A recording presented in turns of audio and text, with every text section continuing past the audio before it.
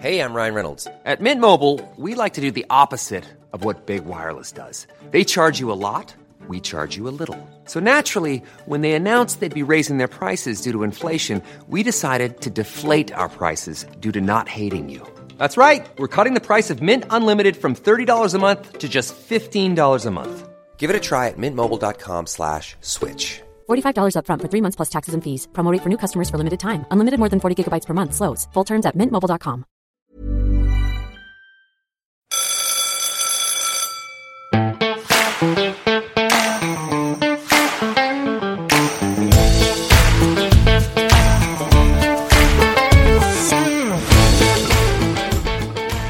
You're listening to the Cattle Station Classroom podcast, where we learn about the North Australian beef industry and answer your questions.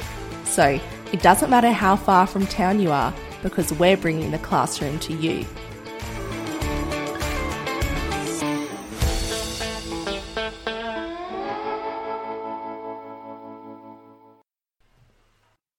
Welcome back to another Station Sticky Beak episode. This series was created to share an insight into why pastoralists do what they do, given their circumstances, whether it be location, country type, rainfall zone, infrastructure, ownership model, market, or any of the other many factors influencing management decisions. In each Station Sticky Beak episode, I'll chat to station owners and managers about a range of topics, broadly covering country, infrastructure, cattle, and people to show that there are many ways to achieve positive outcomes for people, livestock, the land, and business. So, let's get into it. Ashley, what kind of enterprise are you running and what is your target market? We are running a beef cattle enterprise, and I guess we sort of enter into two different markets, but certainly the live export for bulls and steers, and we sell into finishers and feedlotters that buy our cattle that put them, also fatten them and finish them put them into the domestic market. So we're probably predominantly live export for males and predominantly domestic market for females. Whereabouts is the station and how big is it? 206,000 hectares, which is just on 500,000 acres, and we sit halfway between Mount Magnet and Sandstone in the southern rangelands of Western Australia. And what's your annual average rainfall? 218 millimetres, so we're officially classified as desert. All right, so we'll jump into our first section, which is country. Can you describe to me the seasons that you get here, if you get defined seasons, that is? Our rainfall is not set. Historically, this part of the world has had a predominantly winter pattern, so we get rainfall from the tops of the fronts. Quite often we used to get tropical feed had come in from the northwest and interact with a front going through, a low-pressure system and a front going through down south, and the tropical air would interact with the top of the front, and we would get significant,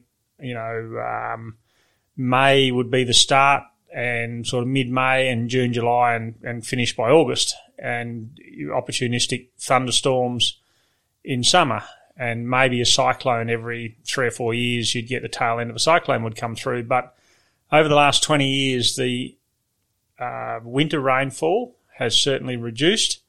It's dropped off significantly to the extent that for probably the last 18 years, not including last winter, but 18 years prior to that, we had pretty much no winter rain, well and truly below half of what we would have expected, although last winter we actually did have a good average winter last winter, which was the first one in 19 years. But right now our rainfall pattern has changed to more of a summer dominant pattern, so we're getting more thunderstorms. We're actually getting, on average, slightly more rain than we used to, but the actual usefulness of that rainfall event is lessened, because if you get 10 mils in the middle of summer when it's mid 40 degree temperature, it's evaporated and gone in 2 days, and it never really gets a chance. You don't get germination or anything like that.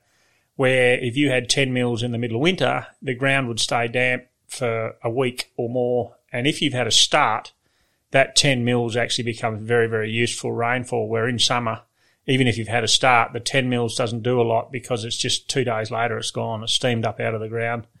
So the actual usefulness of the rainfall, even though we're getting more, is not as good under the current weather pattern than what it used to be. So we're really reliant on a thunderstorm which gives us 25 millimetres or more.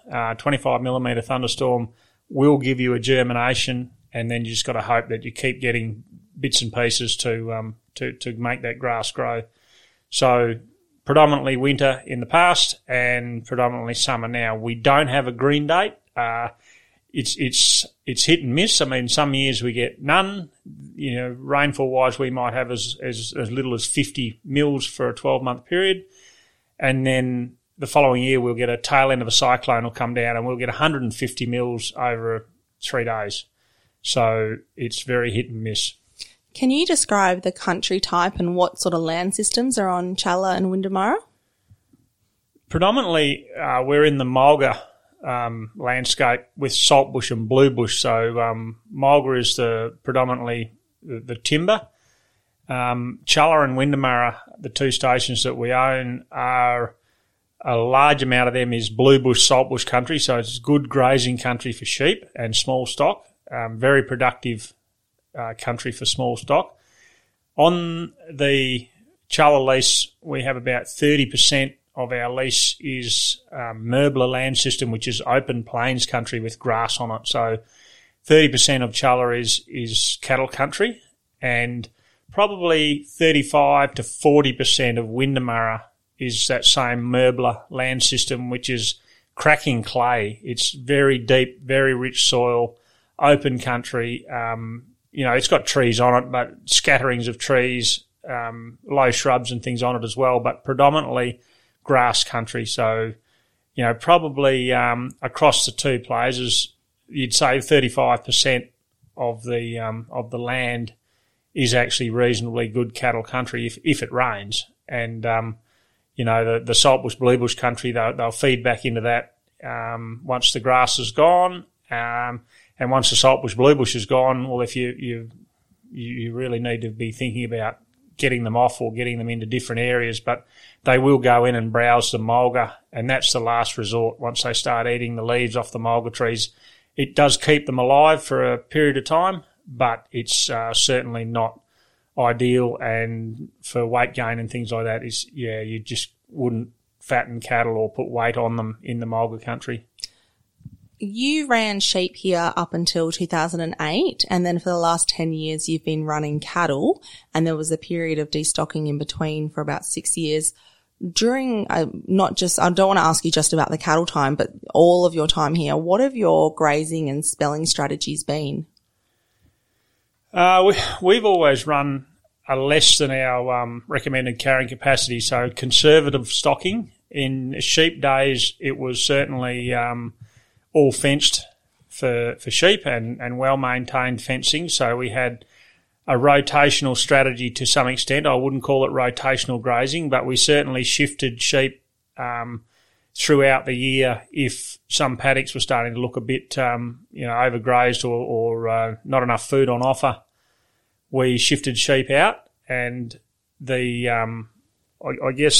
opportunity to spell paddocks after shearing, we would probably have on average, 25% of the place would be not stocked every year. So rotational grazing, not in its true form, but certainly spelling paddocks and leaving country destocked for 12 months at a time, and making sure that the country that did have the stock on it was certainly not being overgrazed. So running a reduced number of livestock in the sheep days, and changing paddocks and definitely spelling country. It's a bit different since we've gone into cattle, because we haven't as yet been able to fence internally for cattle. The boundary's almost, 2/3 done, and that's been our priority for the last 6 or 7 years, is getting water and infrastructure in that's relevant to cattle and re-fencing the boundary. So I think it's over 200 and something kilometres of boundary fence, and and we've done about 150 or 60 at this stage, and that's not including the dog fence. We've got 80 kilometres of our boundary is the number one rabbit-proof fence, which is now maintained for dog control. So we've got 80 kilometres of that fence, which is maintained to a fairly high standard as well as boundary. But cattle-wise numbers, we're still running them very conservatively, like we're running them at less than 50% of our recommended carrying capacity. At present, probably about 1,500 to 1,800 cattle all up, and we should be running 3,500. That's our recommended carrying capacity. So we're running at reduced numbers with the internal management and spalling of areas and things like that. We do that through I'm trying to think of the term, but self-herding is one of the terms used, where we will shift cattle around from landscape to landscape with attractants. We use a lot of loose mix lick and other things as well, and you collect up all your lollies and all the attractants, and you shift them to a different watering point, and then shift your cattle once, and basically the cattle will water there. Half them will go back to the windmill where they've been, but when the attractants are no longer there and half their friends are no longer there, they might stay a day, they might stay a couple of days, and then they'll sort of go back to where you shifted them to. So it's not always 100% self-herding. They don't move themselves. A certain percentage would when you shift the attractants, but the way we do it is to shift the attractants, shift the cattle, and then if they go back, there's always a small percentage that return to the area, but it is a way of lightening off numbers. So you get 90% of your cattle to shift from one watering point to the next, and you just keep moving them around the property using these self-herding techniques, shifting the attractants, etc. I don't believe in shutting down waters because the native animals are impacted significantly, especially birds and things like that. If you're not using a water for cattle, don't shut it off, don't turn it off. That's the best way to kill the animals and kangaroos, emus, native birds and things like that rely on your watering points. We've had them there for well over 100 years, and the native animals have become reliant on those watering points, and I don't think it's the right thing to do, to shut waters off completely to stop your cattle from being in those areas. But we manage, the food on offer and the condition of the landscape by just shifting them around using self-herding techniques. So is your choice to run your stocking rate at less than 50% of the recommended carrying capacity, is that because you don't have the infrastructure, the internal fencing infrastructure to be able to have the level of control over grazing management that you want? Is that just like what you're going to do until, say, if you had internal fences, would you be running at or closer to the carrying capacity? It's a conscious decision. It's not related to infrastructure. It's more about the country type. And now with the carbon project, we've committed to cutting, or areas of the property that are not really high productivity grazing land, but are heavily timbered and ideal for carbon sequestration. So in those areas, in some of those areas, we've actually fenced them off so that our cattle can't get in there. In other areas, we've just not put waters, we've not developed them, we've not put waters in there, so that doesn't encourage our stock to go in. And those areas are specifically set aside for sequestering carbon. So there's a percentage of our property that we don't want our cattle to go in. Then there's other areas which are also useful for sequestering carbon, but are sort of moderate to low value grazing areas that in a good season the cattle can go in and graze it when there's reasonable feed on the ground and grass and herbage and that sort of stuff. And then as that dries off, they tend to come back out into the areas where they've been living in the past and the better grazing country. So we can actually push them into those areas and save our and take attractants and actually make them go into those areas and graze there. And then as the herbage and feed, the grass that's on the ground dries off, before they start browsing the actual shrubs and trees, because the HIR carbon project that we're running is reliant on the regenerating native forests, which are trees that grow to more than 2 metres. So you don't want your cattle impacting on the regenerating native forest. So basically their preferential grazing is the grasses and then the small shrubs. Once that's starting to, get low, you've got to get them out of there. So the fact that we're running a reduced percentage is because a lot of our country is not ideal for cattle, where sheep would do well in there, but cattle don't. So we're running reduced numbers in conjunction with a carbon project and hopefully, looking after the country as well. And in the future, wouldn't matter. No, we're not planning on developing waters and developing infrastructure and utilising. We could do with a handful more waters to spread the grazing pressure a little bit more evenly in the better country. But really, in all honesty, we wouldn't be running any more cattle if we did that anyway. We'd just be spreading out the ones that we've got.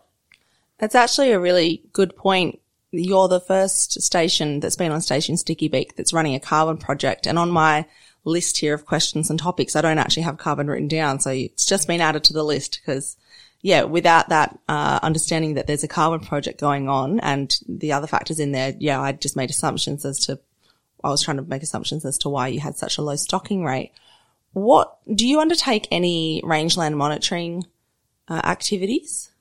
We've been had monitoring sites. We're one of the first people, certainly in the southern rangelands, one of the first, not the first, but certainly early on, we established monitoring sites all over Challa. And since we've purchased Windamarra, we've got monitoring sites all over Windamarra as well. So we have in excess of 50 monitoring sites over the 500,000 acres. And what does that involve? And how often do you do the monitoring? Previously, we would go to each site every year annually, and when we were just monitoring on Challa, certainly the plan was, although it didn't happen every year, but the plan was that you would take a photograph and count the plants within that marked monitoring area every year. And obviously with seasonal conditions, 1 year you'd have good rain and a huge amount of plants, and the following year you might have very little rain and there'd be a bit of residue, and the following year might be average and there wouldn't be a lot. So it variated. The variation was pretty wild from season to season, but you're looking at the long-term trends. And what we do now with obviously the Windamarra station, since we bought that and the monitoring sites that have gone in there, we only monitor 30% of our monitoring sites each year. So each monitoring site should be done within 3 years. So we're just doing a third every year and changing basically every year which third we do. And I think that will still give you a longer term trend, but it'll take out the seasonal spikes from year to year. Obviously a little bit less data by doing them every third year.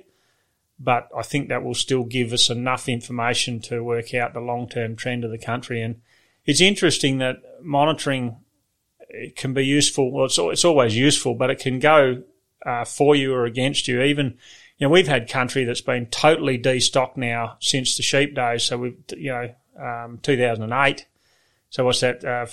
14 years, 15 years since we destocked, and noticing absolutely minimal improvement.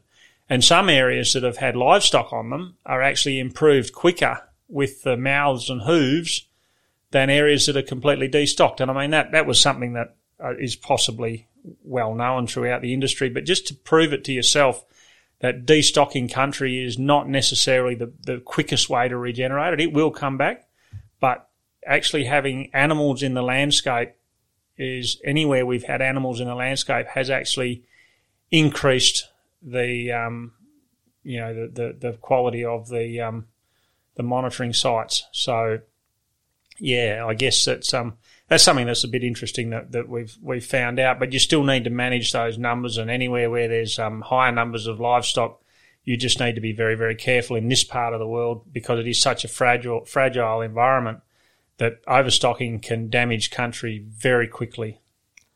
Talk to me about your feral pest burden. We're really pretty limited with, feral pests in as much as that we don't have, or very limited donkeys, odd ones, very limited camels, odd ones, very limited brumbies.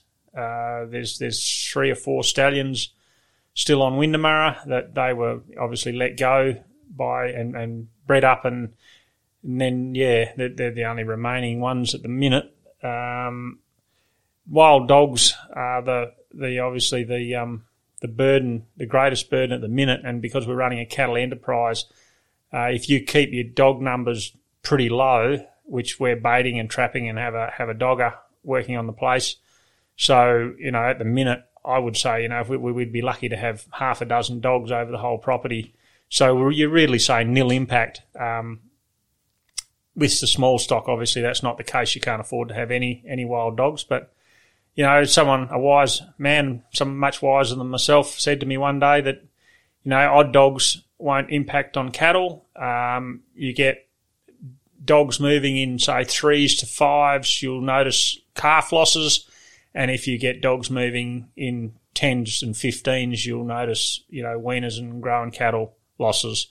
So if you can keep your dog numbers just down to an odd dog here and there, really the impact on your cattle production system would be minimal. And I don't know whether that's true or not, but, it sounded like pretty good rates to me. And on my observations, I would say that that's pretty much on the money. And it hasn't always been that's not always been the case, though, has it? There was a significant dog burden at one time, or there was going to be? Absolutely. And no, we went through a phase where when we had small stock in the region and we destocked before we lost any significant damage to our sheep flock, but we destocked in 2008 knowing that the dog onslaught was coming, and really it's hard to know at the peak when there was still small stock around and the dogs moved in. There was small stock around the area and we still had goats, and we could have had 50, 80 dogs, who knows? It's largely an unknown, but when you see, for every dog you see, they say there's 10 you don't.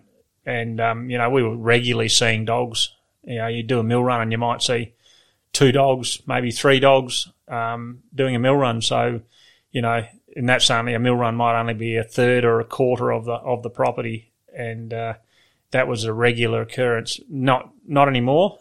We've ramped up a hell of a lot in the region, and obviously with the completion of the Murchison Regional Vermin Cell now, that will hopefully stop the dogs, or at least slow them down from coming in, then we've got half a chance. So over the years when we got out of sheep, we went through a big wave of dogs came in, and over probably a 3 to 5 year period, we were overrun, and everyone around us threw their hands in the air and really didn't know what to do. And as we did, we destocked, and we stayed destocked for a significant period of time, relying on off-property income to make the ends join up. And it wasn't until 2013 where we sort of started to think about getting into cattle. You mentioned you had a dogger and you bait. How do you decide where to focus your efforts on? Like, are you just dropping baits evenly across the whole property, and does the dogger just kind of cover everywhere, or how do you pick what areas to concentrate on? You concentrate on where the most obvious activity is, but you do need, you might see a dog track in an area, and dogs work a loop or a circuit or a lead. Dogs not always just passing through from north to south or east to west. They live in an area and they generally work a pad, and their circuit might be 14 days, it might be 40 days, it might be 4 days. So you see dog tracks here. It doesn't mean that dog's going to be back in the next day or the next 2 days. It might be 2 weeks before the dog comes back. So you've got to have a certain amount of traps in the ground all the time. And our dogger's doing that. I mean, he just doesn't set traps willy-nilly. He'll wait until he's got a repeat offender as such. So you'll see a track in an area and he notes that down, and then 2 weeks' time he might see that track or a track back in that same area. Well, that then justifies him putting a trap in. Sometimes there's a bitch with a couple of pups in an area, not moving too far, and he'll set a trap if he sees, younger dog tracks around an area, then he'll set traps in that area. Generally, we try and bait. If there's any number of dogs, you would try and bait there first to try and take what dogs you can out with baits, and then trap the dogs that are remaining that won't take baits. Older dogs tend to be a lot warier or a lot more wary of baits. Over a period of time, every bait that you lay in the environment becomes sublethal. So every bait, I might put out 5,000 baits next week, and in some of them laying out in the direct sunlight, or we might get a thunderstorm with rain, the toxicity of those baits is reduced, and some might be under a bit of a cliff or under a bush, and the toxicity of that bait will remain for a lot longer. But every bait you lay in the environment, whether it's 3 weeks, 3 months, 6 months, 12 months, will become sublethal. And as dogs get older and they take a bait, and they get crook and they don't die, then they become bait shy. So, there is older dogs out there that have been crook and not died, that just won't pick up baits anymore. So your baits really are for your very young dogs and for your older, real old, sick dogs that are having trouble hunting and, getting a bit old and arthritic and can't pull down a kangaroo anymore. They'll turn into scavengers to survive. So you'll find you'll kill your young dogs that are inexperienced and your very old dogs with baits, but a lot of dogs, and probably the majority of dogs, won't take baits anymore. So you've got to be strategic, and that's where the doggers become very important. Do you undertake any landscape regeneration practices or any interventions? We do a lot, and over the years, in all sorts of different things, from pulling back in gully heads and scrub packing in watercourses where you get gully heads forming. We did a lot of that 25, 30 years ago, scrub packing and filters, putting netting and things across watercourses to slow down the water flow in areas where you're starting to see gullies and erosion. In more recent years, under the guidance of a bloke by the name of Cole Stanton, who does a lot of hydrology stuff, mainly with bank work with machinery. He spent some time here with us, and I believe he's an absolute genius. What he showed us about installing banks and diverting water flow and slowing it down and making it go where you want to go, getting water off your roads. And historically, there wouldn't be a station anywhere in Australia that doesn't have a road that's turned into a creek. I mean, that's just everywhere. Someone has got one of those roads that was put in wrong and graded, below the surface level, and it's now washed out to bedrock. And installing what we call woe buoys on those roads to get the water off the road and running back into the natural watercourse in the environment to help it spread out and soak in. That's been a major focus for us in the last 10 years, but also in installing bigger banks across larger watercourses where there's gully heads and gullying starting to occur, check banks and things like that. And Cole Stanton was absolutely brilliant in what he showed us. And there's been a number of guys over the years. I mean, I've got to mention Hugh Pringle too, who started the EMU project, which is Ecosystem Management Understanding, I think EMU stands for. And, he was very, very good in what he taught us about, restoring and looking after our country, and also setting up monitoring sites. And that in the early days when we first started with our monitoring and with our scrub packing and that sort of stuff. So, it's been an ongoing thing over a lot of years, and I mean, I could spend hours talking about it, but predominantly now, scrub packing, woe buoys and check banks are our main focus. Again, I'll ask, how do you decide what areas to prioritise when you're putting in works? Well, you've got, and I know other, properties everywhere have got big issues and big areas of erosion.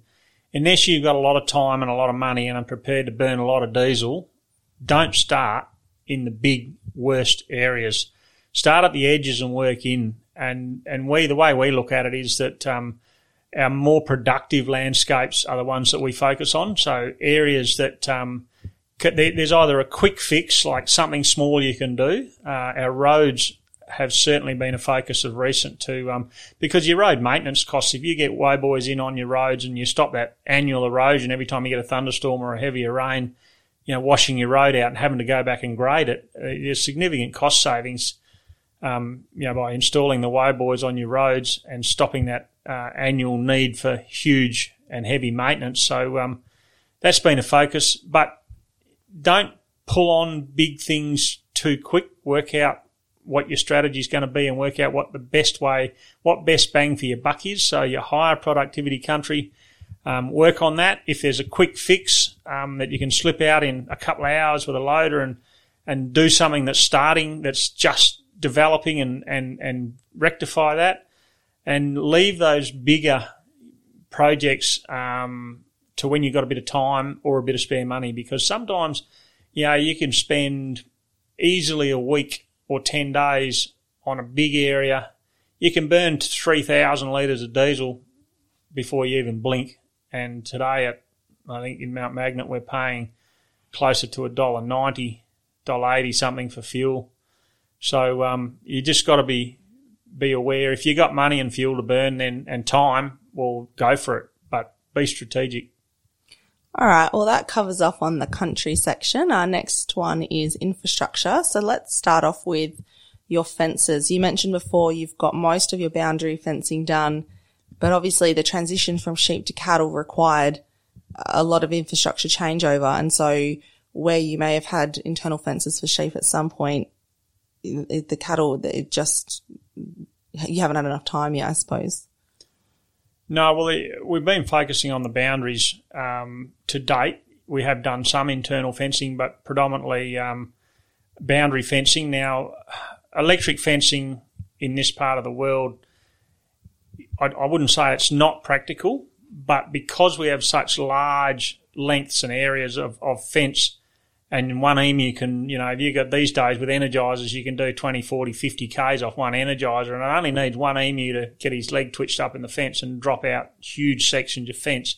Now, I know once animals are trained to electric fences, they tend not to put pressure on them, but our biggest problem with electric fencing, and we do have some, is that the dropouts from kangaroos, emus, tree branches, taking out large sections of fence. And because we've got no mobile coverage here, you can't have a little fault sends you a message on your mobile phone to say your fence is out. It's either got to be done by satellite or physically going out and driving the full length of the fence to make sure that there's no nothing causing that fence to be tripped out. But we predominantly, because all our fences were plain wire fences, if we can reuse the plain wires, and a lot of them were 4 and 5 plain wire fences, where that's high tensile plain wire and we can reuse the wire, we put that back in with a barb on top. So you either have 4 or 5 plain wires with a barb on top, purely because of the economics of just basically all you're providing is the strainers and struts and the posts and one barb. So it's a cost saving thing. Preference is 3 or 4 barbs if you're to do a boundary in a new area where you have no fence, or the no fence has, or the old fence has no value. It's all black wire that's broken or brittle or whatever. On a boundary, you'd probably be looking at 3 or 4 barbs. Some places we can do barb plain if you want a bit of cost saving and your cattle are reasonably quiet. Running 2 barbs and 2 plains intermixed with a barb on top, obviously, is a good option. A lot of times because we were upgrading our sheep fences, you've got a brand new steel fence that's only 4 or 5 wires and not high enough. And to get that fence up to cattle height, you really need to replace all the posts and then run a barb on top if you reuse the wire. But what we've done is we've got poly droppers. They're big square hollow poly droppers, and they actually fit over the top of star pickets. So you can actually push, either drop all your wires off and push 1.2 metre poly dropper over the top of your star picket, and then just put your wires back on with a barb on top. And that saves the need for replacing all the posts. The cost is about less than 20% for a poly dropper as compared to a 1650 star picket. So that's an option for where you're transitioning from a sheep fence to a cattle fence. Otherwise, if you want to be a bit conservative, you can cut those poly droppers in half and unclip your top wire, shove your top plain wire, shove your poly dropper over the post down so it sits on the second plain wire down, and then put your top wire back on and then a barb on top, and that's a bit more of a saving again, and that works reasonably well as well. So that's for converting sheep fences into cattle fences. Can you just talk me through a little bit about the decision to have the electric fences and why you use them and where you do, but also just why? Because I don't see them. Well, I think I've seen them on 2 places. I know they're on a few, but I've only seen them twice before. So I'm just wondering, what's the advantage and why you do it?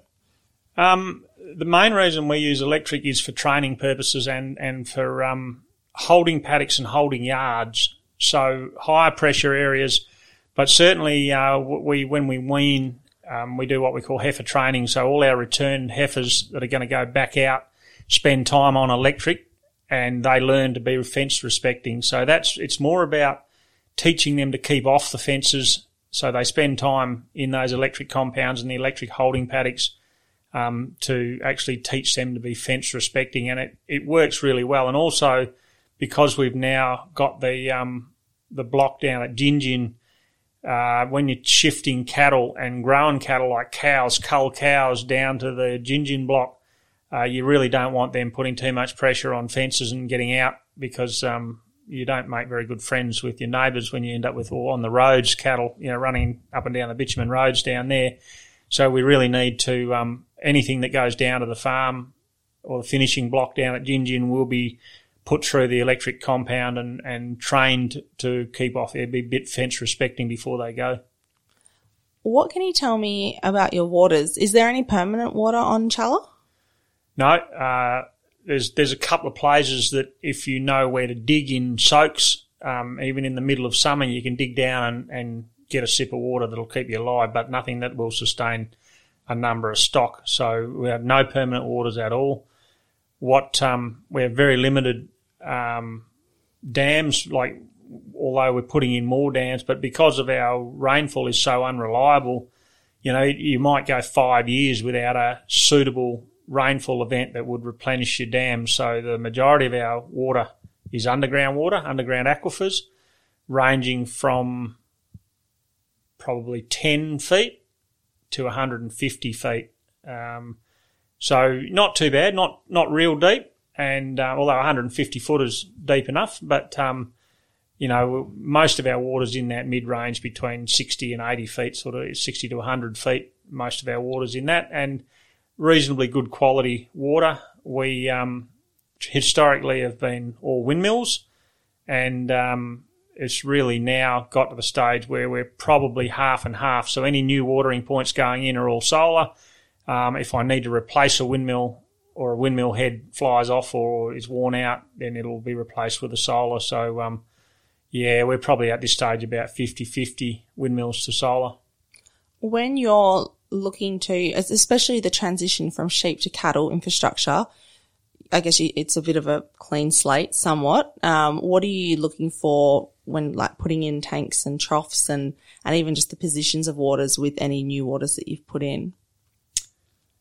Yeah, well, historically the waters were positioned, if you're putting in a new watering point, on a fence line, or so you can water 2 paddocks with 1 water, or close to a road because it's easily accessible. And latter years, with new watering points, they've been more aligned with land systems and you consider the environment, where before in the past it was about what was convenient for management and best utilisation, where now there's a much greater emphasis put on the environment when you install new watering points. In saying that, this part of the world, there's not water everywhere. So in all honesty, sometimes you've got to put the water where you can find that underground stream or that underground aquifer. So they're not always going to be in the best environmental position. So, I mean, that is a good consideration, but it doesn't always work. So, a new watering point these days is for us, because we're only running small numbers on each waters and preferably, less than 100 head on a watering point. Although at the moment I've got some that have got more than 100 head on them and they're not keeping up and I'm having to cart water. But normally you would look at, a 30-odd thousand litre poly tank, and we have in the past used the poly tub troughs, which I'm not a fan of. After installing 6 or 8 of these, we've gone away for them and we're now using the longer concrete troughs. They're about half a metre deep, maybe a bit more, say 700 deep, 700 wide, and 3 metres long, and quite easy to install. Obviously, you can't bounce them around like you do with the poly tub troughs, and you can't just grab one and pull it off the back of the truck and install it. It requires a HIAB or a loader or something to lift them into position, but they really don't need any stabilising once they're on the ground in position. They're weighing in excess of half a tonne and pretty robust. So, yeah, all our new troughs going in now are the longer concrete troughs, the rectangle-shaped ones, poly tanks and solar pumps. Ever catch yourself eating the same flavorless dinner 3 days in a row? Dreaming of something better? Well, HelloFresh is your guilt-free dream come true, baby. It's me, Keke Palmer. Let's wake up those taste buds with hot, juicy pecan-crusted chicken or garlic butter shrimp scampi. Hello Fresh. Stop dreaming of all the delicious possibilities and dig in at HelloFresh.com. Let's get this dinner party started.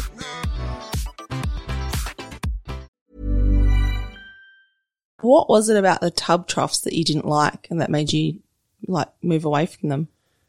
There's a couple of things, and ones we were using were poorly designed with the plug, and to clean them out, the plug didn't allow the trough to be completely emptied. There was always about 2 inches or 50 mil of water in the bottom, and obviously that's where most of your sediment and crap in the bottom of the trough sitting is, in the bottom. And when you cleaned it, they were really difficult to get clean. And that was a largely just an annoyance. But the strength of the poly trough, if you get a cow gets pushed into one, ends up flopping in there, we had them split and, they were quite easily damaged. They weren't as robust as we'd hoped. And not only that, but you need to either build a frame around them to protect them and support them from that. You also need to build a frame around them to stop them being moved. Even when they're full, not a problem, but if you, if it happened to get empty or you had a trough line blocked or something and the trough got empty, then cattle pushing them, they used to push them around all over the place and rip the pipes out and all sorts of things. So they just weren't robust enough, and they were absolute pricks of things to get empty. Again, with the transition from sheep to cattle, you also had the opportunity to start from a clean slate with your yards. What were you looking for when building cattle yards, and where did you draw your inspiration from? Yeah, that's a good point. We didn't build yards straight up. We started with portables and mucked around with portable panels just to see what worked and what didn't work. I actually looked at a number of yards on different cattle properties, and having worked on, with the aerial mustering days, we were mustering cattle as well as small stock. So having worked in a few different sets of yards, we were looking for stress-free stock handling. So the yard design had to be based around that stress-free, slow, low intervention, stock handling sort of yards. And I spent probably the first 12 or 18 months looking at all different designs, a few different practical setups, looked at several books, Condinen Group, Yards and Yakka, I think is the name of the book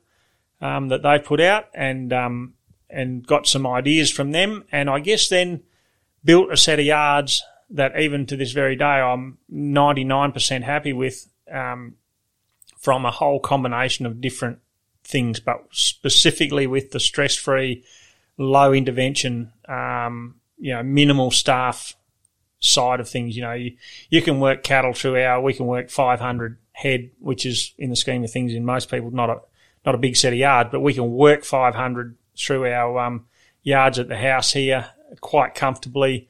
3 people, not a problem at all. Even 2 people at a push.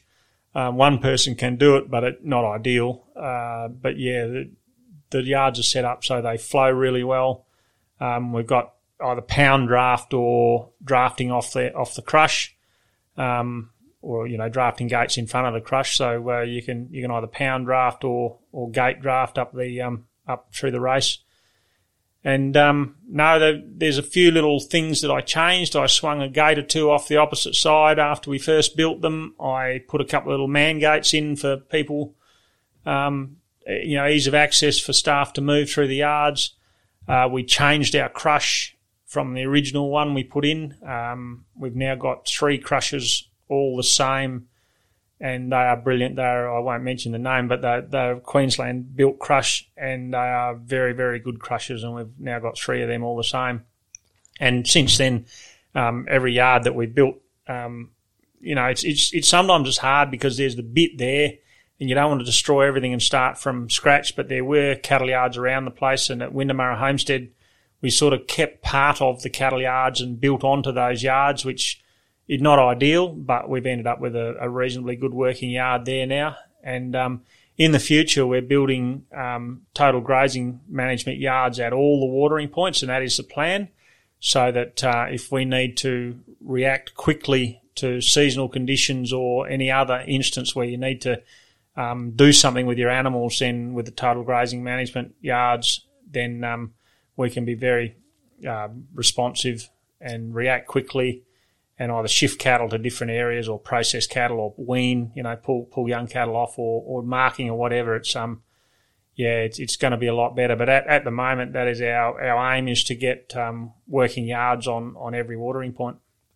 I was just going to ask you about that, because I know you do undertake an annual muster of the cattle, which, you have a crew to do, but you also do have trap yards. So can you just reiterate why you have trap yards, even though each year you muster the cattle? Yeah, well, mustering takes a lot of organisation, especially in this environment, at the present environment with staff shortages all over the place. Trying to organise a crew and put a crew together for mustering, we look at a crew of about 10, and, you've got to organise aircraft, you've got to organise trucks, you've got to organise staff. We lock in our date, our start mustering date.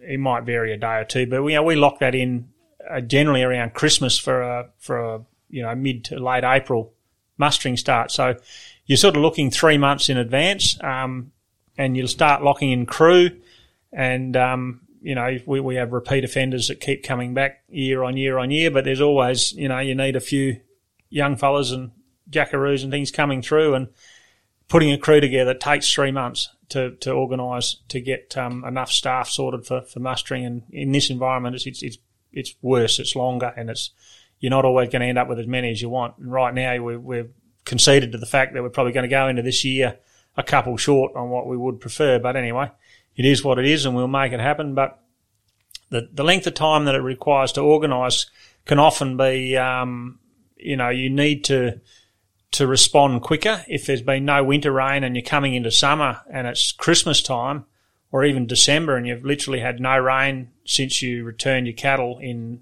May, June last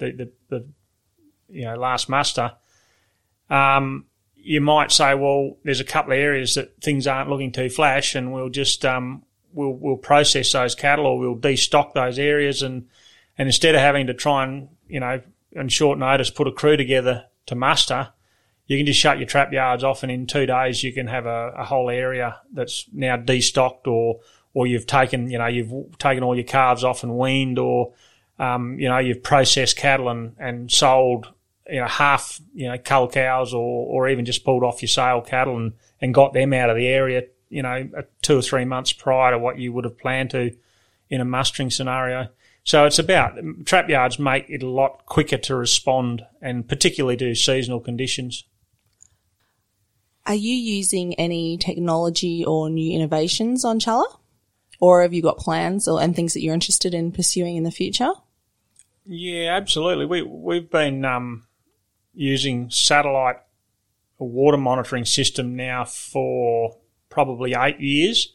Certainly since we first went back into cattle, we started using, because we have no mobile coverage, it's all satellite, which is quite expensive. The units themselves aren't that much more expensive, but the data costs are quite significant. But we've got water monitors on just about all our major high-pressure watering points, but not quite all of them yet. It's quite an expensive system to roll out. But, year on year, we put a few more in every year, and we've got probably, I'd say 75% now of all our waters with water monitors on them, or tank level monitors. And I can tell, it's saved us a lot in time and money in fuel, particularly when, summertime, we were doing mill runs every 4 days. So literally in summer, that's all you do is mill runs. So we sort of have 4 different mill runs that we do, and you go and do one, and if you've got to come back in the afternoon and fix a windmill or solar pump or something, and then the next day you go and do another one, and then the next day you do another one, and then 4 days from when you did your first one, you're back doing the first one again. And that's pretty much all we did. And, burning tens of thousands of dollars worth of fuel in the process every summer. Unfortunately, the tank monitors can't clean troughs, although maybe there'll be technology out there that can, but you've still got to do them every now and again. And you need to go around and check to make sure there's no dead animals close to your trough or close to your watering point, or, that your troughs are clean. There's no dead birds in the tank if you've got open top tanks, whatever. You still need to go around periodically, but, from every 4 days, we've pushed that out to basically every 10 or every 14 days, depending on how much pressure there is on the watering points. We're basically 75% reduction in fuel costs. The other technology that we've been looking into is satellite tracking ear tags. We believe that for aerial mustering purposes, you start, and sometimes you clean a huge area out before you even get onto the first cattle, because you're probably doubtful that there's going to be any there, but you don't know that. And, there could be a mob of 50 going up there and you don't want to miss them. So you start right up on the top boundary and you start working your way south. And sometimes you've done 2 or 3 hours before you actually get onto your first mob of cattle. But if you've got satellite tracking ear tags, you know sort of roughly where your cattle have been, within the last hour or two. And you can just, you might know that there's half of the paddock that there's nothing in, and you just go and start, and it's a lot easier. You can direct your ground crew to go, straight in on a road that's further south, and, not have to go right out around the boundary. The time saving alone in aircraft hours justifies having the trackable ear tags. But in the future, the trackable ear tags working in conjunction with, virtual fencing is going to be an absolute game changer for this part of the world. And I believe virtual fencing will have a place and will be something that's very heavily utilised, especially through this region. But I think most pastoral regions in general, I think that will be an absolute game changer when virtual fencing is up and running. Well, that covers off on infrastructure. So we'll move on to cattle now. Again, I know I keep saying this, but the transition from sheep to cattle gave you a clean slate with many things. I know you had some cattle on Challa already, but obviously to build your numbers, you would have had to bring in cattle. What were you looking for when building a herd? And, it's a rare opportunity to sort of start from scratch and not have to be dealing with a lot of, generations and generations of someone else's choices and decisions. Yeah, in a perfect world, that'd be perfect, absolutely ideal. But realistically, we were buying cattle to get numbers on the ground, and everyone's got to start somewhere. And people tend not to sell their best cattle. People are selling cull cattle. And at the time, prices weren't, exceptional like they are today. But, back then, they were still reasonably high prices. And in all seriousness, what we were looking for was 4 legs and a head. We had to take what we could get. And we were a little bit choosy because we were chasing the Santaree type, Droughtmaster type cattle.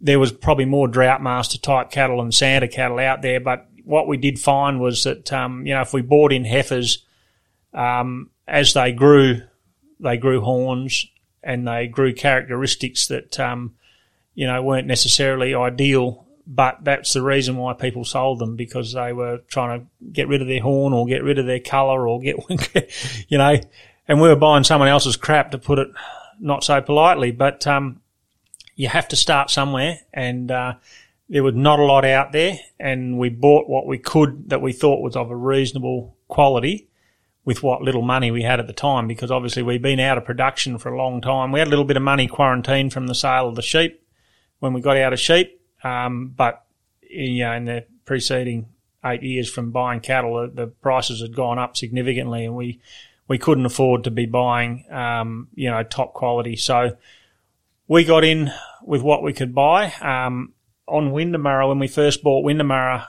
in the next 18 months, we took 130 scrub bulls off Windermurra, and that wasn't helping out of genetics anyway.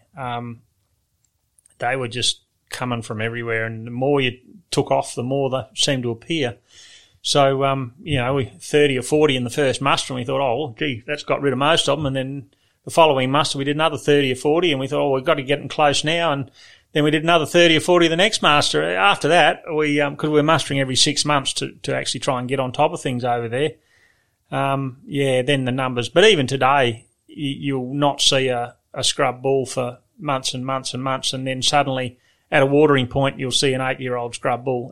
Who knows where he's come from? He's obviously a night drinker or hides or what, who knows. But we still get odd ones every muster. There'll be an odd one that comes in, and that's we're really sort of on top of that now. But we started purchasing Santa bulls, and what we did was we bought them at 12 months of age or less. Soon as you could sort of have a look and pick something that looks like it might be all right, and we put them into the herd, and they were not active, so they were no threat to the bigger bulls or the scrub bulls, because when we did have quite a few scrub bulls out there, if you had bought nice soft stud bulls and put them in there, they would just got absolutely flogged. They would have been beaten to death and put off, and you would not have got any calves out of those bulls anyway. So we brought them in at less than 12 months or around 12 months of age, and introduced them because they were just little young fellas and they were no threat to the scrub bulls. They learnt where home was. They learnt where the watering points were. They learnt what areas the cattle fed out into, where the better feed was.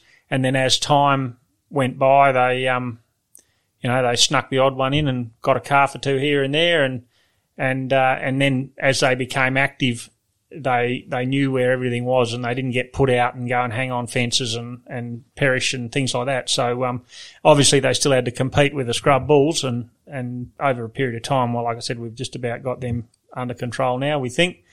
So, but we're still doing the same thing. We're buying in the young bulls at that 12 months of age and introducing them to the herd at that age, so that they work out where home is and where the water is and that before they need to start competing with the older bulls.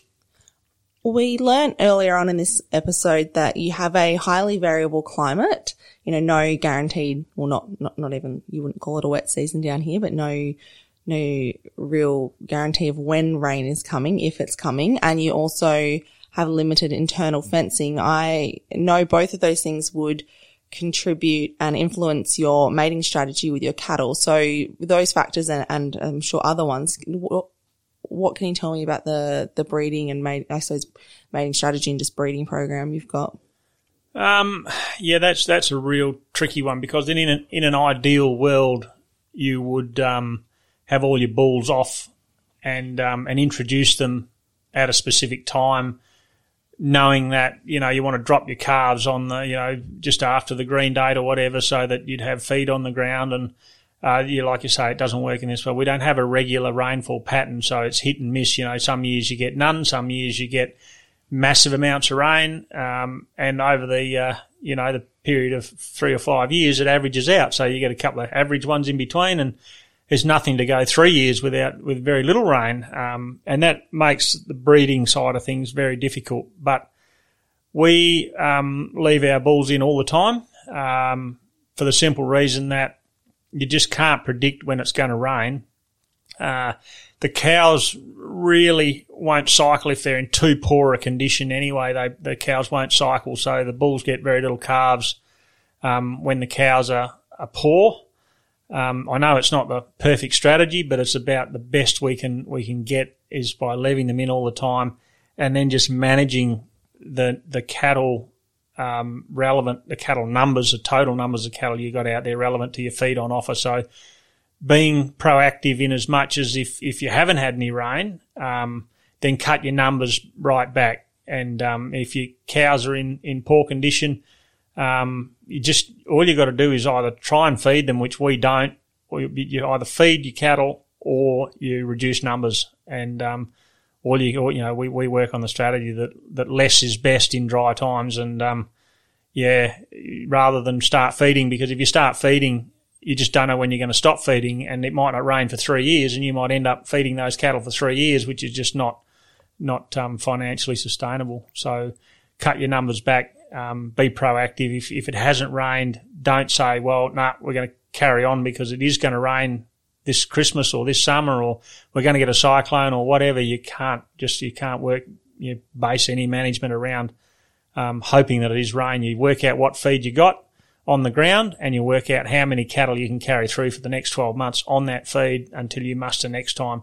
And if it doesn't rain between now and when you muster next time, or your next muster, you're going to have to make that decision, and it's going to be a pretty hard decision on how many you carry through for the following 12 months based on what feed you've got on the ground.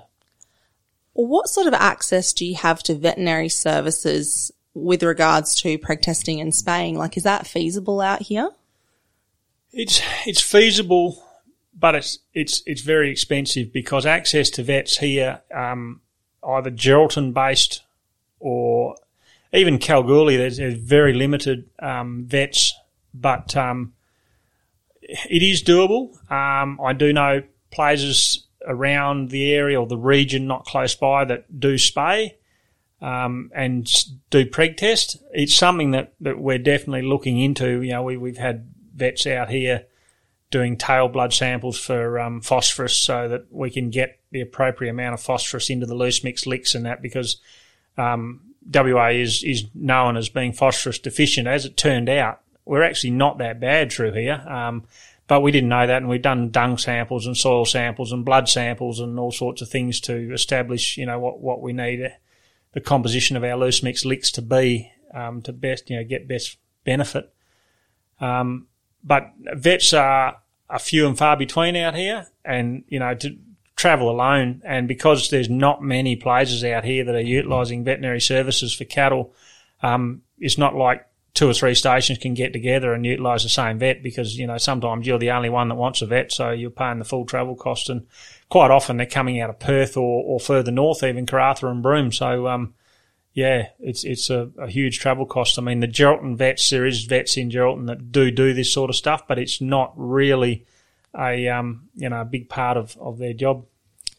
You also just mentioned before something about phosphorus. What is the nutritional requirements out here? Like, are you doing a dry season lick, or I suppose also coming back to what the cattle are grazing?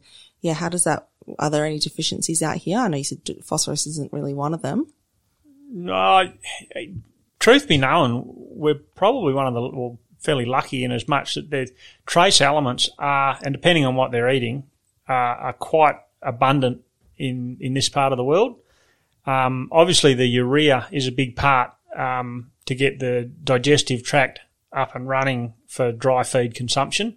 And really, the most benefit we get out of our loose mix licks is probably start at 15% and work up to a 30% urea, and that really activates the gut microbes to make the best use of your dry feed, and that's what our licks are based around. Some areas where there's really good water, you can up your salt. In other areas where there's a higher salt content into your water, you reduce the salt. So there's different licks for different areas. We do run about a 3% phosphorus. Just to make up. Phosphorus is quite expensive to put into your licks, and if we didn't have to put any in at all, we'd probably go that way. But the fact is, we were running 6%, and we found out that we didn't need anywhere near that much. So we've halved that in the last lot of lick we've had made up. But trace elements and things like that, there is a lot in the water. There's a lot of minerals in the water. There's a lot of minerals in the grounds around here. And although all licks have percentages of all sorts of different things in them, it's not really been a focus at all. It's really about a little bit of phosphorus and mainly the urea. How do you go with your urea management? So in other regions around the country where there's that defined wet and dry period, the urea's out in the dry. Well, also that's when it's required by cattle, but also you don't want it to be getting wet. Here, you don't know. You probably have dry standing feed. Well, and not just within, say a dry season, but, possibly all year round. When you don't know when your rain is coming, do you just have to, I guess, are you just constantly keeping an eye on weather forecasts? And then if it looks like you're going to get a big mob of rain, you go and try and cover up the urea or move how do you manage that side of it? Right. Well, we run our licks all year round, and the main reason is that, as a good friend of mine says, we do drought and we do starvation really well, because that's our cycle down here. We understand what happens when it doesn't rain, because it doesn't rain fairly regularly. So it's an ongoing thing with your management of your licks. But what we do is we get the 1,000-litre pods, the bulkies, 1,000-litre, usually non-returnable chemical pods, and wash them out really well and cut the side out of them. So just one side, leave them in their steel frames and the plastic pods, but cut one side out of them, and we put our loose mix licks in there. The cattle put their head in. It takes a little while to train them, but we train them as heifers now in the yards. We put all sorts of lollies into them and make them poke their heads in there, and molasses and that, and they get used to sticking their heads in from the side, and that protects it from the rain. So that's something that we sort of found was, I wouldn't say we invented it, but we were certainly the first people that I ever saw start doing that. Other people probably have, and a lot of people have since, with, just using those 1,000-litre bulkies, cutting the side out, putting your lick in there, and then they're protected. You put the back of it to the northwest, which is where our prevailing rain comes from. I mean, thunderstorms can come from anywhere, but you put the opening to the southeast, and we have never, ever lost a cattle through wet urea, or any cattle through wet urea. This is why I love doing this thing, because I've just learnt something. I've seen for phosphorus in the wet season, I've seen photos of phosphorus in tubs, and it kind of looks like, I guess it's got like an umbrella sticking out of the top of it, and they do it because they know that that's got to be out during the wet season. But I'd say, everywhere else, more or less, people can be pretty confident when they put urea out. They know what time of year it's going to stay dry. But like we said here, you really don't know when a storm might just roll through. That is a really cool idea. I'm very happy I've learned something. I mean, I've learned a lot today and in this episode, but I'm quite excited about that. So that covers off on the cattle side pretty well. So our last section is people. What are the requirements for staff down in this part of the world, and how do you go about managing them? Yeah, staff's a big one, and in this current COVID environment, it's massive, and it really is. And we, in utopia, ideal world, we'd have a full-time jackaroo on, basically 12 months of the year. We'd have secondary staff come in as required for fencing, yard building. So you might get another one or two come in for yard building and fencing. And obviously, my wife and myself, and my wife plays a big part in the running of the business and the out and about on property stuff as well. But and then seasonal for mustering and tailing out and things like that. But we have a crew of about 10 come in for mustering. These days, with what numbers we're running, and that 3 weeks is the pressure. You're in, you're done, and you're out. And then the processing of cattle, well, we process daily as we muster and mark calves and pull all our sale cattle and all our weaners and that off into yards. And then after that is when, after we finish the mustering, we start working with our our sale cattle to the extent that if some of them have got to go down to the finishing block, they'll be worked through the electric fence and trained up and fed and conditioned to being able to adapt when they go straight down there, because they will go down in May sometime, and quite often the green pick hasn't come on in May down at Gin. So they'll be on hay when they first go down and then transition onto a natural pasture as the feed comes on down there. So there's a bit of work with carting them down, and we got to be trained, so we cart our own cattle to a certain extent to the farm and around the property, but all the sale cattle contractors come in as when we finish mustering, and the sale cattle will go out in triple road trains. That's the most economical way to transport out of this part, or quads even these days. But the weaners, the heifers, the returning replacement heifers, they'll spend an additional week in the yards, and they'll be trained onto the electric compound and holding paddock fences. They'll be worked with horses. We work with the low-stress stock handling techniques through the yards. Basically, over a period of 3 or 4 days in the yard, we'll be able to open up the race, open all the gates around, open through the crush, and one person from the back of, say, a mob of 200 weaners, they will flow around through the yard and just walk quietly through the crush, and someone might be changing the gate on the front of the crush, or stopping them periodically. Every third or fourth one, you close the front of the crush or close the back of the crush, stop, catch one, and they'll just calmly all walk through, and that's where we want the replacement heifers to be. After a week in the yards here, we start carting them out to the areas where we're going to release them, and they'll do another week of tailing out in those areas. So we put them onto either build a yard out of portables, or if there's existing yards there, we'll put them onto the water, let them out, tail them around for possibly up to 5 hours on the feed, show them areas close by where we're sort of operating from, where there's reasonable feed, and then yard them, bring them back onto water, give them a drink, and then shut them up for the night on hay, but they're not on water.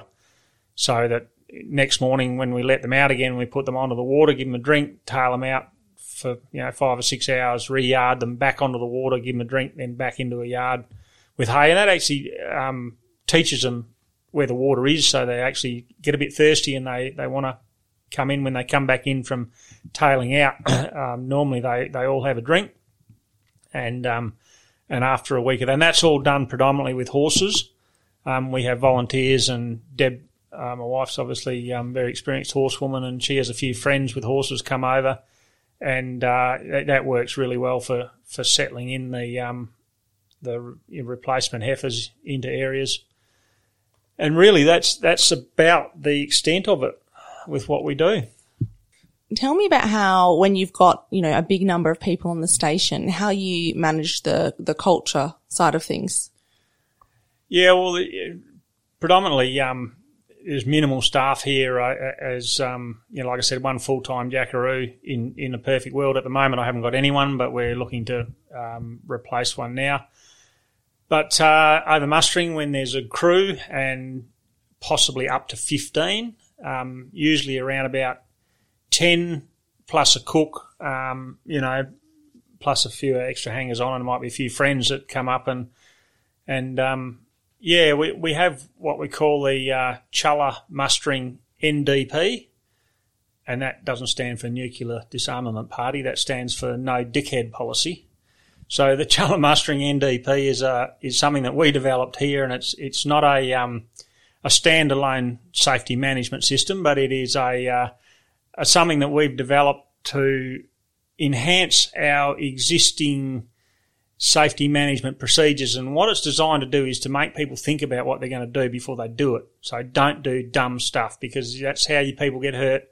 Stop and have a think about what you're going to do before you jump in and do it. And the process is that after a hard day's work, we all sit down in the workshop and have a beer and or a wine or a soft drink or a glass of warm salty water, whatever your preference is, and have a bit of a yarn, and we sort of pull apart the day and what went wrong and what went right, and everyone gets an opportunity to have their say, and they have to have their say, whether it's nothing to say or whatever, but everyone has to contribute, and it might be something, and I know it's not a dobbing culture, but if you saw someone do something dumb, you have to raise it because it could develop. They do it again and they get injured.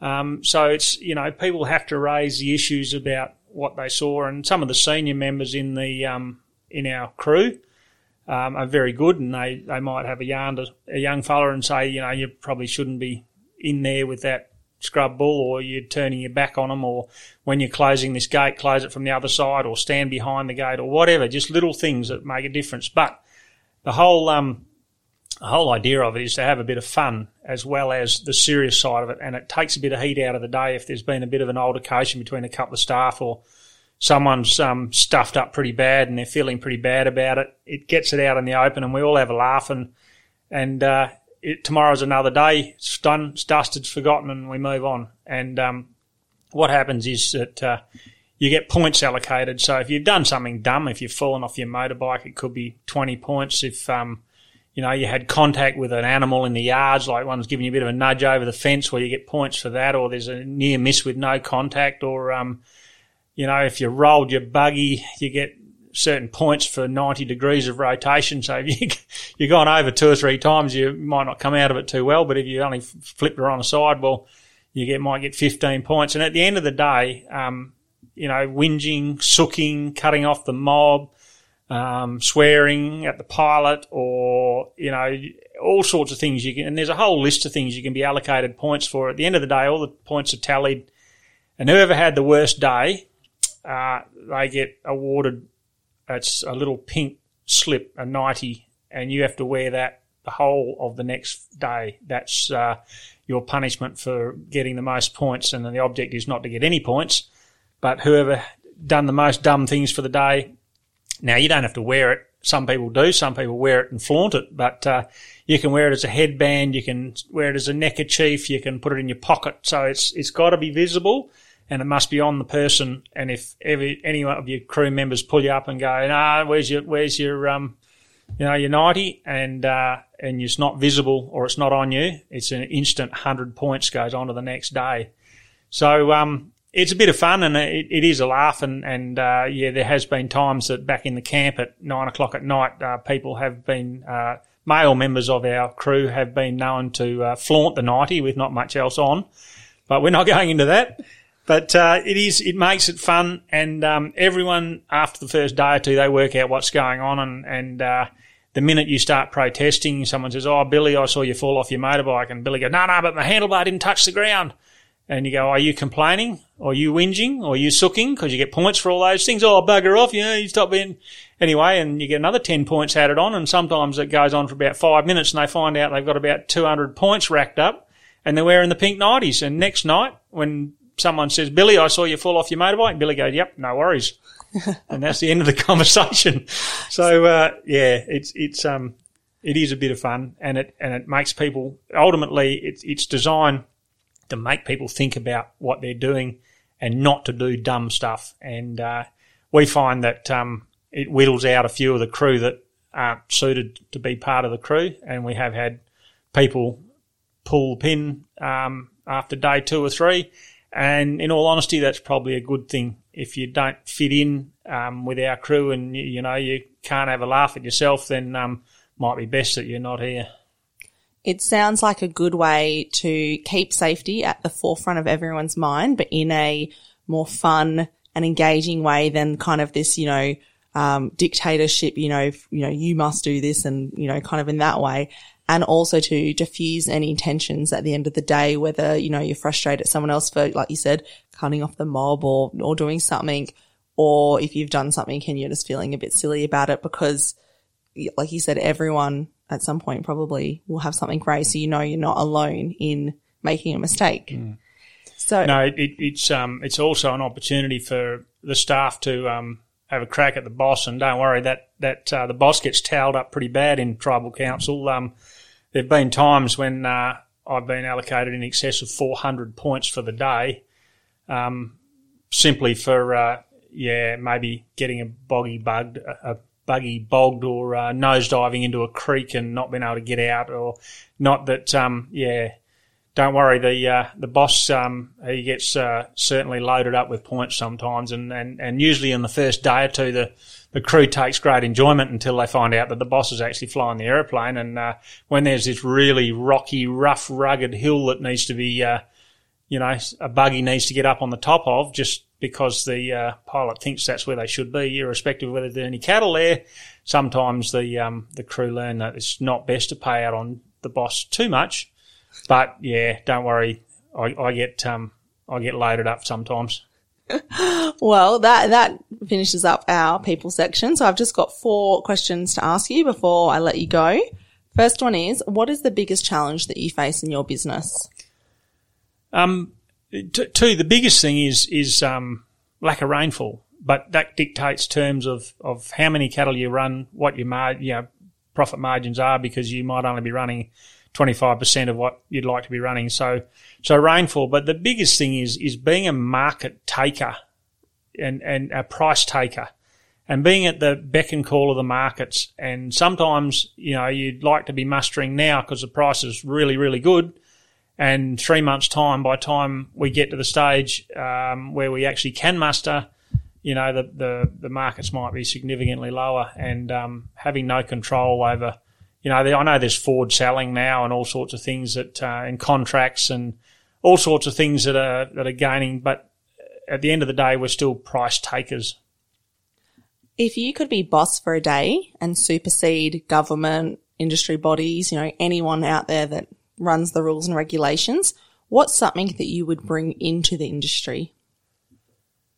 Freehold for pastoral land. I like that answer. And perhaps this may result in the same answer. On that same level, if you were the boss, what is something that you would get booted out, let go, or left behind? Right now, and even though safety is a huge thing, and it's something that we need to be conscious of, and more conscious as every day goes by, but these industrial manslaughter laws have got to go. Can you tell us a little bit? I'm actually not aware exactly of what those are. Well, I know they exist, but what the current impacts are as they are, and how that impacts the pastoral industry? The impact is largely unknown until there's a test case in the courts, and that's the fear, is that, if someone out on a motorbike gets taken out by a scrub bull, or, something happens that is just purely out of your control, and someone, God forbid, is killed, then basically you lose your business, you lose everything. And, not that I'd wish that, that one of our employees, ever ends up in that situation, but the penalties for things that are largely out of our control, are way too large, and really we won't know until it's tested in court. The government's saying, but if, you had no control over it, it won't, you won't be penalised for it. But ultimately that's not the way the legislation is written, and those industrial manslaughter laws are draconian. That's about the only way you can put it. Yeah, the devil is always in the detail, or sometimes the lack thereof. So sounds like that's definitely something to watch. The last question I have for you is, what is something that is non-negotiable for you, whether it be in your personal life or business? I probably should have thought about that a bit more, but looking after your landscape, non-negotiable is, as an employee or someone that I employ, there's a couple of things. Is you don't ever flog anyone's gear. If you want to go out in your own car and do donuts, or your motorbike and flog it down the road, whatever. But you never ever flog anyone else's gear, as whether it be mustering buggies or motorbikes or trucks or loaders or whatever. It doesn't matter. That is absolute, that's a sackable offence. But running over a saltbush, if you're turning around in a paddock and there's a big flat and you run over a saltbush or run over a little shrub or a little cider plant that's trying to grow, when you should take every move or measure possible to avoid damage to the environment, and that is not negotiable.